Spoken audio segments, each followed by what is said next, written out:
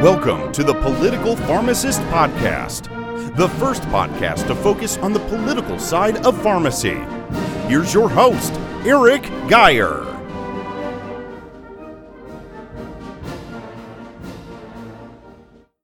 Welcome, Political Pharmacist Podcast listeners. I'm your host, Eric Geyer, and with me today I have Dr. Ken Tai. Dr. Tai is the immediate past president for California Pharmacists Association, the CEO of 986 Degrees Corporation, and also an assistant professor at Western Health Sciences and University of Southern California Colleges of Pharmacy.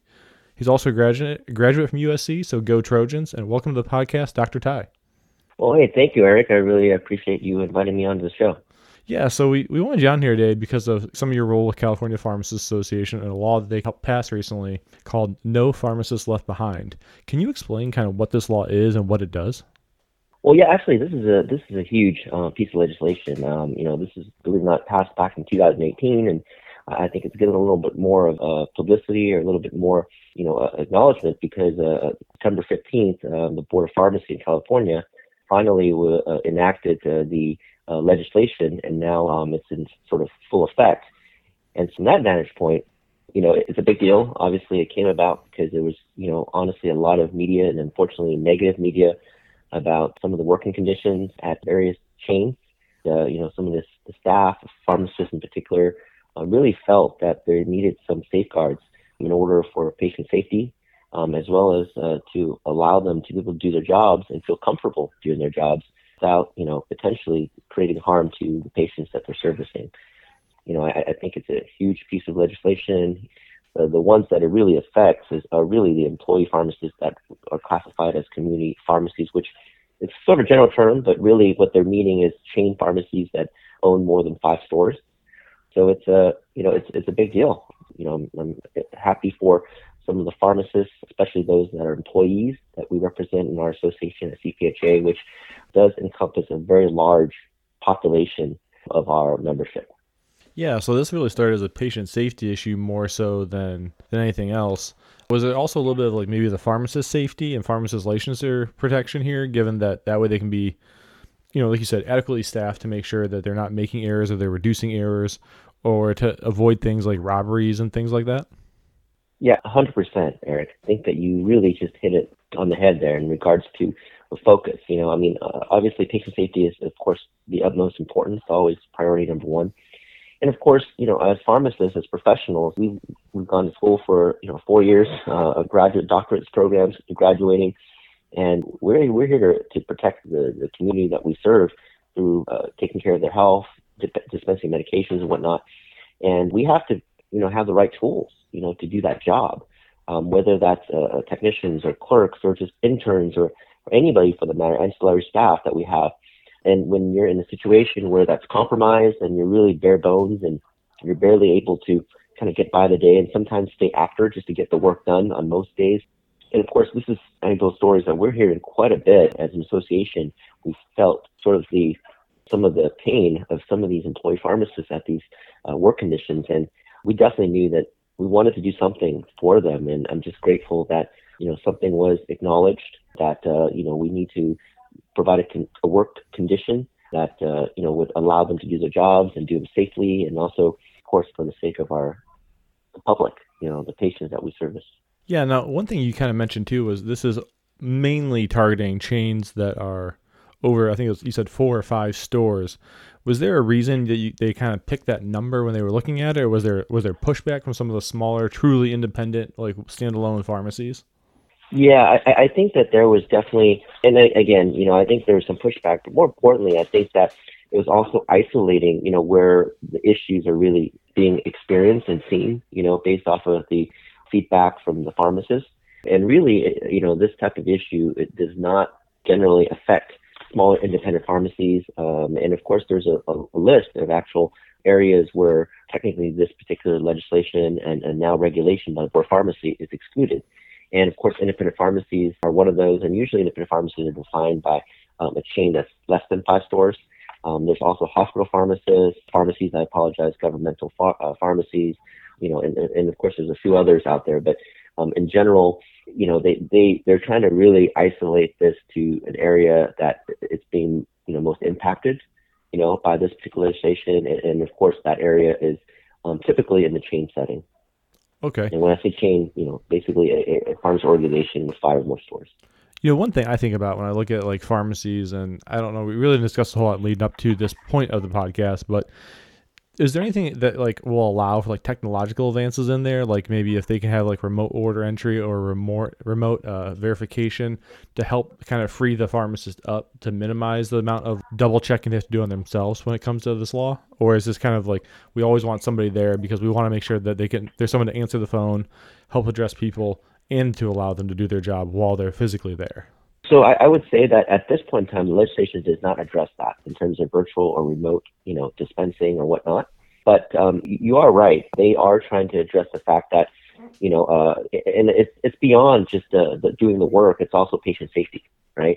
There has been obviously most folks that are in the pharmacy world knows that there's quite a bit of robberies or burglaries or whatnot at the pharmacy, right? Mainly because of the fact that there's controlled substances which are extremely coveted in the streets, unfortunately. Yeah. So that's something that I think was definitely a part of the thought process as they pushed forward this particular legislation. And actually, the writer of this bill was Senator Wiener, and he is a great friend of pharmacy and has definitely worked with CPHA to look at what the true implications of this particular bill would do. And as a matter of fact, one of the particular areas of focus was actually controlled substances. And if you're a pharmacy that actually does not sell controlled substances, you're actually exempt from this particular regulation.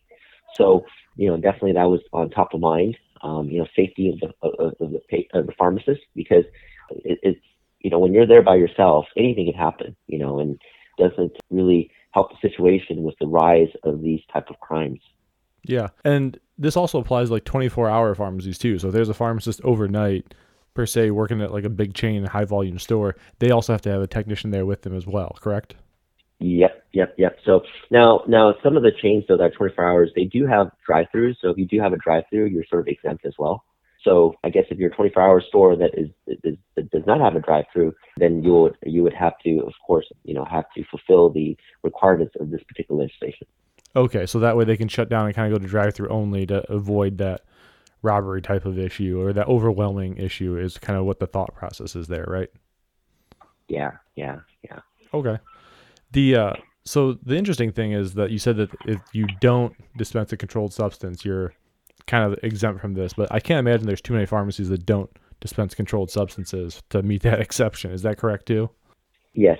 I obviously can't speak for all the non-controlled substance pharmacies, but I would say that the majority of the pharmacies that, we're aware of do dispense controlled substances. I think the only exemption that I can think of would be maybe some of them that are online or that are cash only, right? Mm-hmm. Type pharmacies. And I know that they, are at this point, some of them do not dispense controlled substances just because of the liability and whatnot. So. That makes sense. Yeah. And just kind of give people a little bit of backstory here. I know where I work, almost every time there's a robbery, it happens either overnight at a store or during like slow hours or when there's just the pharmacist there. So I really think that this is a great law because of that, just as my own personal safety, because, there's so many times that when I've seen it happen is they'll go in and they'll distract the overnight guy. They're asking where something is. He'll come over the counter, show him, and that's when the robbery occurs. So if you have someone else there, it really avoids that. And there's been numerous times where that's been kind of mitigated. Is that what you guys were seeing in California as well out there? Yeah, you're absolutely right, Eric. As a matter of fact, this is what we're hearing from so many pharmacists, especially those in the chain area. And by the way, I mean, these robberies are obviously not, specific to chains. I think a lot of other pharmacies in the community, independents and whatnot, obviously also experience this, robberies or burglaries or whatnot. But it definitely is very helpful. I would say even a deterrent to some extent when they know that the pharmacists always have, some type of help, right?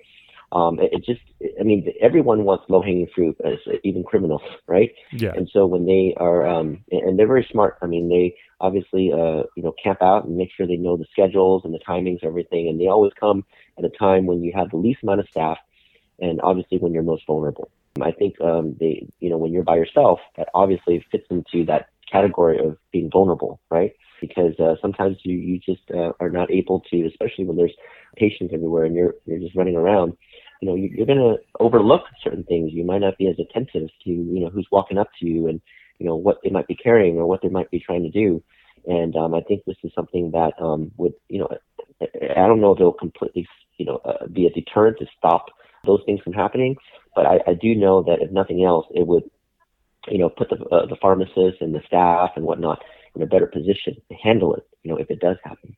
Yeah, for sure. Because if nothing else, at least you have one other witness to help, spot the person, identify what's going on, or possibly even, mitigate it all together, which is huge in a situation like this. And especially a state with California that has such a high population, compared to where I'm at here in Ohio. So one thing I was kind of thinking of was, I know a lot of places around the country are seeing huge shortages when it comes to pharmacy technicians, just staffing in general, right?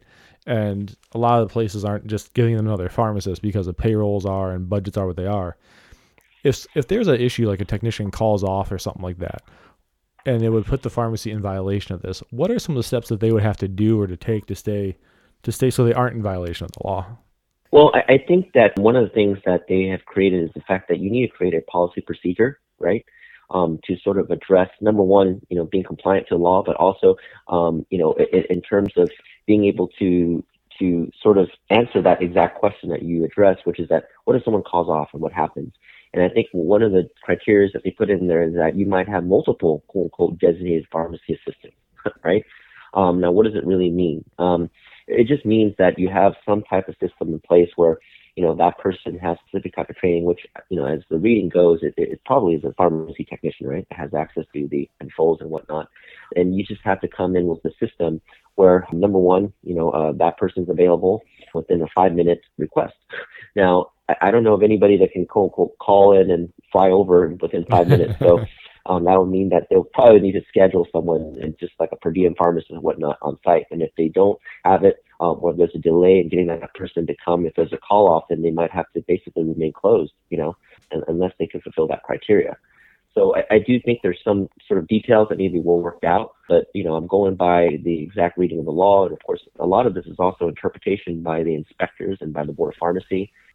It seems like they definitely have accounted for that from the standpoint of making sure that there's a process in place, there's policies, procedures in the event that, that this happens. And they kind of call this the on-call process, so to speak, in which case you can, quote unquote, designate maybe multiple people that can, quote unquote, fit that designation, right, in the event there's call-offs. And so this is probably something that's more procedural that they need to do, no different than a, quote unquote, per diem pharmacist or a floater pharmacist. They might need to have floater pharmacy assistants or floater techs or whatnot to satisfy this particular, legislation regulation. I'm really, if it were me, I'm not worried about the nights where it happens like once. Like it happens once a year. Like I don't think that's like the intent here. We all know that situations occur, but it's more if it's a repeated thing or like it becomes a trend. That's really where we're more like, hey, that now it's a serious issue. And with that, is there any way that pharmacists can like report, whether it be anonymously or not, chronic abuses or chronic issues where they're in violation of this as a way to like, hey, this is an issue that's a patient safety issue, also my safety. What's a good way that they report that or kind of share that? Yeah, and so I think that this is a very tough question, to be very honest with you, right? Because everyone's obviously a little concerned about, potential retaliation or whatnot, Mm-hmm. But, our Board of Pharmacy does allow for anonymous reporting, right, of issues that might present themselves to be violations of the law or regulations, and usually is anonymous. Technically, anybody can call a consumer, obviously a pharmacist, a technician. There are certain regulations within our law that protects, quote unquote, this whistleblowing type, effect. And I don't want to even say it that way. It sounds a little bit negative, but the reality is that we really have to be very concerned about endangering the public, right, by just leaving pharmacists by themselves. And so I personally would think that if there's, folks that are trying to maybe circumvent this law and not fully comply with, what the requests are to be, for this particular regulation, that they should, let the appropriate authorities, in this case would be the California Board of Pharmacy, know, and they could report that anonymously. And I believe that that's something that, pharmacists, especially those that fit this criteria, employee pharmacists in the chain settings or what they call community pharmacy settings with more than 5 stores, they should be advocates for ensuring that everyone stays compliant. Yeah, for sure. I think this is a great law for a number of reasons, but especially when it comes to patient safety, like you said, for just so many different reasons that you have that second set of eyes double checking you and really making sure that you're not the only one there who's doing all the work and then missing some of that oversight that we really need as pharmacists, and as well as just protecting people in general from things like robberies and stuff like that. Is there any other thoughts you have on this law before we kind of move into a little bit different direction with the podcast?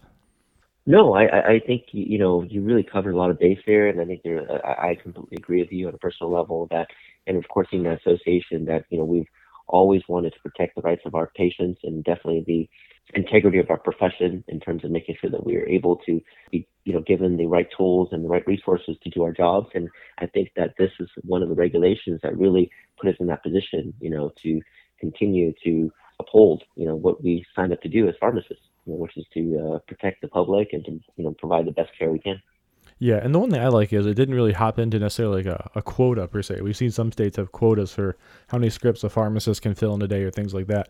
This doesn't necessarily step on that toe of it, but I like the fact that it really does say, hey, look, here's what you need to have as like a minimum patient safety standard from a different angle without putting a number or a metric to it, if you will. So I think that's something that a lot of other states could really help duplicate, especially when you're talking about some of these, these high risk activities when like overnight pharmacists are by themselves or things like that in some of these other areas. So I think that's a really good call out for the law that I really like, that California Pharmacists Association really helps spearhead here. So thanks for making sure you guys took care of your own pharmacists there. No, thank you. And I honestly think that, we wish we could have done this a little earlier, but you all know that, when it comes to the legislation and laws, it just takes time, to really push it through, to enact it, to find a champion. In this case, we're very fortunate to be able to work with the writer of this bill, Wiener, for pushing this through. And we wish it came earlier, but I think it's better late than never. This is something that we've wanted to provide a big win for our employee pharmacists, and I'm just glad it's finally here. And even though it's been a little bit of a wait, even after 2018, we waited another 2 years before it fully got, put into effect. But again, always better late than never. Well, yeah, and it takes a little time to make sure people can staff up and to meet the needs of the law and to fully understand the implications of it. So I think that although it does seem like 2 years is a little bit of a wait, it's a fitting timeline to make sure that places are staffed up, they have their budgets projected and all those type of things. So I think from a bigger scale standpoint, that actually is a huge win that it did get implemented, and then there was a little bit of a lag time for it to start, in my opinion. So I think that's actually a good lookout by everyone involved in the process. Yeah, and you're right. I mean, you want to do this correctly. You want to make sure that, we allow everyone, including employers, ample time. This was never intended to go against anybody per se. It was just really, meant for one main purpose, to ensure patient safety and to do whatever we can to help our pharmacists to do their jobs. We also want to respect the employers out there to make sure they had, like you said, ample time to implement, prepare, and be ready for this. And I think, like you said, 2 years is a lot of time. So to make sure that everyone can, quote unquote, get their ducks aligned, so that when it finally became, official, that they can fully execute the plan and make it happen. Yeah, for sure. Well, I can't let you go before I ask two questions I ask everyone on the podcast here. So I hope you're ready for them. They're a little bit different than what we're talking about the whole time, but if you could change one thing in general about pharmacy, not a law, just one thing in pharmacy about general, what would it be? Wow, that's a very interesting one. I'll be honest. I think we've done a great job sort of looking at our pharmacy world and looking at our profession and pushing the boundaries of care in terms of what we call pharmacist care, clinical practice, and whatnot. But I think we've done quite a horrible job in ensuring that whatever we push forward, that we're able to be in a position to get paid for it. And I think that we cannot deny the fact that after going through all the schooling that we have, it gets a little bit, I would say a little bit discouraging, to think that most of the other professions that we work with and obviously have a great relationship with, working as healthcare team member, they get paid for their services. But up until this day, we're still very much tied to a product. And I think that's one thing that I would like to see change, recognition, not just as a provider, but as a paid provider, which is the key word. I feel that it's very fortunate that given all we do for our patients and for the healthcare system as a whole, that we can't be paid for the type of service that we render, and not just for the products that we dispense. Yeah, that's huge too, because like you said, putting that incentive out there can really impact and motivate people to then make the bigger differences and go those extra miles or go those extra steps to really impact patient care and then drive down costs and things like that overall. So yeah, I think that's a huge distinction there, is the paid provider or have provider status in this case. Yeah. Yeah, and I think, we always say, oh, we need to prove our worth. I think we've done that. I think we've done that in so many different ways. I can cite, probably 8 studies off the top of my head of how we've created value, and every dollar spent is, between $3 to $20 of a return on investment for the healthcare system. But yet, up until this day, there's, not many payers out there and insurers out there that are willing to pay us that $1 for that $3 to $20 return on investment, in terms of hospitalizations or minimizing care or duplications of therapies and whatnot. And I think that's very unfortunate. Yeah, no, I totally agree with you. We've done several podcasts on that, but yeah, no, I think that's a underlying theme of pharmacy right now, which hopefully will change with a new Congress coming in place here soon. Yeah, and again, folks like you, Eric, who basically provide a platform for us to express that, and hopefully to the right folks. It's not the best thing to keep on talking to ourselves. We really want to express these thoughts and ideas to people outside of the pharmacy realm. I think we have sort of talked this thought process and this concept to death. We need the doctors, the payers, the PBMs, the insurers, the health groups, the VAs of the world, the Kaisers of the world, everyone to hear this and to act upon it. And I think that's the key thing. And I think there's no better way than to find some type of platform like a podcast or whatnot to constantly, let people know that, hey, we're doing all these great things and we enjoy doing it for free. But at one point in time, we also, like everyone else, need to ensure that, we can keep our doors open and that we can continue to do what we're doing by, being paid adequately for those services. Yeah, could not agree with you anymore there. Moving on to the last question here. If you could change one law in pharmacy, federal or state, since obviously I don't know California law that well, what would it be and why? That's a great question, Eric. I can see why you would want to continuously ask this question. And if you were asking specifically about California, I am going to say that I would like the Board of Pharmacy to sort of start managing or regulating the pharmacy world, not on a punitive nature, but more on a scope of practice perspective. I think that will completely change sort of, how we practice, because if you're like the doctors of the world, the medical board basically doesn't tell you what you can do. They only tell you what you can't do, right? Pharmacy world, they tell you basically they say you can't do anything unless we tell you you can do it. So That's a little bit different, right, in terms of the perspective. So that really limits what we quote unquote can do, right? And I think that if they can change that perception, which by the way, a few states have already started to implement this, then I think it will completely revolutionize the way that we can do what we do and what we can do to help our patients. And also, basically govern us not on a more punitive nature, but more on an education basis, right?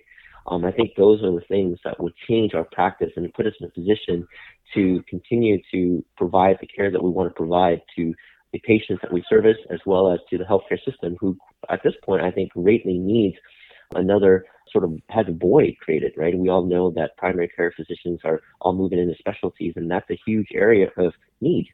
And I think that that's a particular area where nurses, PAs, and especially pharmacists, who probably of the three have the most education per se, at least in terms of number of schooling and whatnot, and also, of course, because of our doctorate's degree, can easily come in and fulfill that need. And I think that in order for us to get to that step, we really need to change our sort of viewpoint on how pharmacy is regulated or governed by our boards of pharmacy. And I think that's what I think. Okay, great. Yeah, no, I think that's a totally valid point, and especially when you're talking California, you have millions of people, more than we have here in Ohio. And if you guys have seen a major shortage out there, why not enroll some of the pharmacists? Because you guys have, I think, the most pharmacy schools in the nation, if I remember correctly, which obviously fits with the population. So why not use some of those people and some of their knowledge to really kind of fill that void, if you will. Yeah, I mean, we're very fortunate to have quite a bit of schools as well as quite a bit of pharmacists at this point. I think we're at about 46,000 pharmacists. We have 15 schools of pharmacy with one opening, I think, very shortly. Just received a pre-candidate status.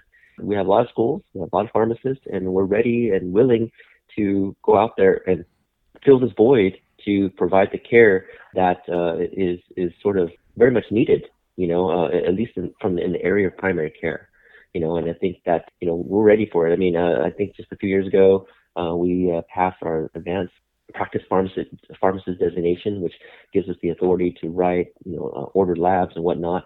And it just seems like we're inching closer and closer to that point where we can do so many of the things that some of the other providers out there do already. We just need to honestly have a governing body that recognizes that and trusts us to go out there and fulfill our ultimate, I think, destiny as a provider. Yeah, no, I think that's a great way of looking at it. So, hey, Dr. Ken, where can people find you if they want to reach out to you on either social media or professionally? I definitely have, honestly, I have my Twitter feed, of course. I believe it's at Air Farm, which actually, I love basketball, so excuse me. And I love pharmacy. So those two things that I share. I also, you can also email me, of course, and you could obviously, come and check us out at our chha.com website, where you can definitely have access to our board members, which includes myself and, of course, our current president, Dr. Clifford Young, all the other folks here in California. And my email is ken.ty@986pharmacy.com. If you guys have questions or whatnot concerning this particular bill or just anything California and pharmacy in general, I'd be more than happy to address that. And it was honestly a pleasure to meet you, Eric, and as well as thank you very much for giving us this opportunity to share ideas and thoughts about this very important piece of legislation, which we feel will be extremely impactful for our patients as well as for our employee pharmacists out there. Yeah, no, hey, the pleasure's all mine. I like making sure I can highlight when people are doing good things in pharmacy. So thanks again for coming on the podcast, Dr. Ken Ty. And as always, listeners, share this where you can and leave some feedback. Helps people find me on the podcast platforms. And thanks for listening to the Political Pharmacist Podcast, your prescription for pharmacy and politics.